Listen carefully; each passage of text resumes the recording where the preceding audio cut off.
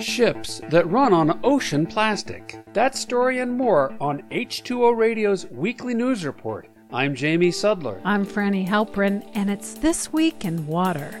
The prolonged dryness in the West has led to some desperate ideas about how to get water into parched areas. Last week, a group of lawmakers in Utah voted to study a plan to pump seawater 700 miles from the Pacific Ocean to the Great Salt Lake, which fell to its lowest level in recorded history last year. According to the Salt Lake Tribune, some environmentalists called it a crazy idea. A pipeline, they say, would degrade the landscape it crosses and disrupt the lake's chemistry. Instead, a better option would be for the state to figure out how to use less water. As that plan was under consideration, a new study shows that areas of Colorado, Utah, and Wyoming may have less water due to climate change and could be transformed into regions that more closely resemble the arid Southwest, like Arizona. The research from the Los Alamos Laboratory shows that there will be earlier snowmelt and stream flow, requiring reservoir managers and planners to adjust. The study showed that particularly in the Green River area, where the three states border each other,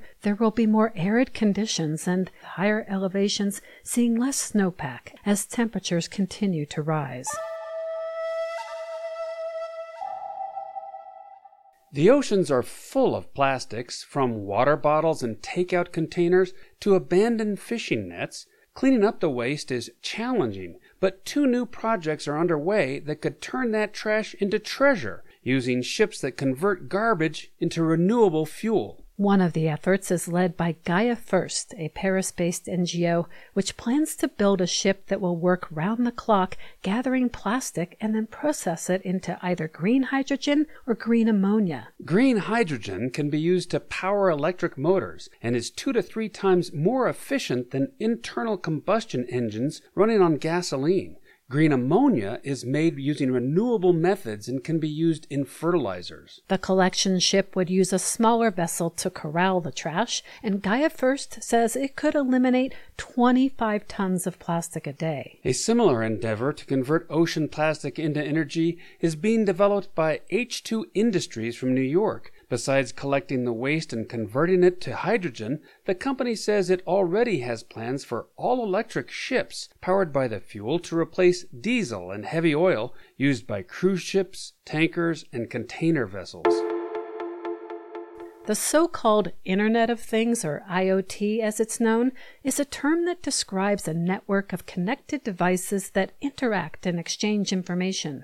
Most people are familiar with IoT through smart appliances in their homes or wearable technology like Fitbits, but it's also used in drones to monitor crops or in sensors that operate traffic lights. Although the devices individually only require low power, the exponential growth of these smart things will require a lot of energy that, given the climate crisis, will need to be produced using renewables. With that in mind, researchers at the University of Cambridge turned to algae, specifically a non-toxic cyanobacteria called blue-green algae that naturally harvests energy from the sun through photosynthesis and produces an electrical current. In their experiment, the team put algae and water in a small container on a windowsill and let it do its thing. As it photosynthesized, electrons interacted with an aluminum electrode to power a computer microchip. And it never stopped. So long as the algae had water and light, it kept chugging away.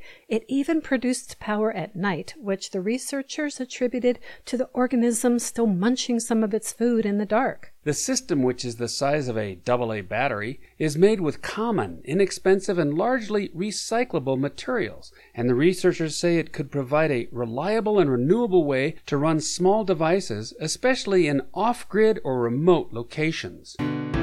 And finally, who doesn't like a good spa day to look and feel your best? Well, according to new research, Dolphins are no different and visit coral clinics to keep their skin healthy. Researchers from the University of Zurich, working in the northern Red Sea near Egypt, observed dolphins rubbing their bodies against corals and sponges. The behavior seemed purposeful as the animals politely waited their turn to pass over the corals, and they were choosy, brushing up against only the gorgonian and leather corals and a certain sea sponge. The researchers found that the dolphins' activity was agitating tiny polyps in the corals to make them release mucus. The team even observed some of the animals taking bits of corals in their mouths and swinging them around to shake the compounds loose. After analyzing samples of the corals in the lab, the team found 17 active antibacterial, antioxidative, and hormonal compounds. They think the dolphins are using the mucus to regulate their skin's microbiome and to treat infections,